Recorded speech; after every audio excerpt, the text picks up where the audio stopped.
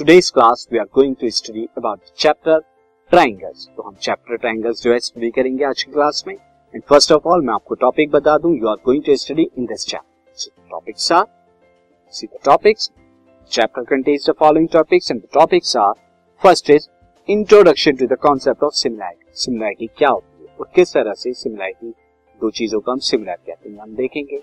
Again आगे हम देखेंगे सिमिलैरिटी इन ट्रायंगल्स, ट्रायंगल्स के अंदर सिमिलैरिटी क्या होती है।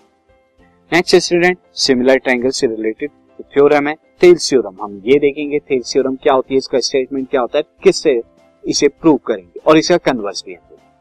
एंड स्टूडेंट उसके बाद जो हम एक और थ्योरम पढ़ेंगे जो ratios of areas of two similar triangles को बताती है कि दो सिमिलर ट्रायंगल के एरियाज का रेशियो क्या होता है। नाउ स्टूडेंट इसके बाद हम एक और जो है थ्योरम करेंगे जो है पाइथागोरस थ्योरम, और ये बहुत जो है हम अब तक यूज कर चुके हैं काफी जगह राइट ट्रायंगल्स के अंदर, लेकिन अब हम पाइथागोरस थ्योरम को क्या है प्रूव करेंगे। एंड देन पाइथागोरस थ्योरम के कन्वर्स को भी हम यहाँ प्रूव करेंगे। तो ये मेन चार जो है थ्योरम हम यहाँ पे करने वाले हैं स्टूडेंट। इनके अलावा भी स्टूडेंट, इन चार थ्योरम के अलावा भी हम बाकी थ्योरम भी जो है प्रूव करेंगे, बट एग्जाम में जो आस्क की जाती है सिलेबस के अकॉर्डिंग वो ये चार थ्योरम्स आस्क की जाती है। स्टूडेंट अब जो है हम स्टार्ट करते हैं चैप्टर ट्रायंगल्स।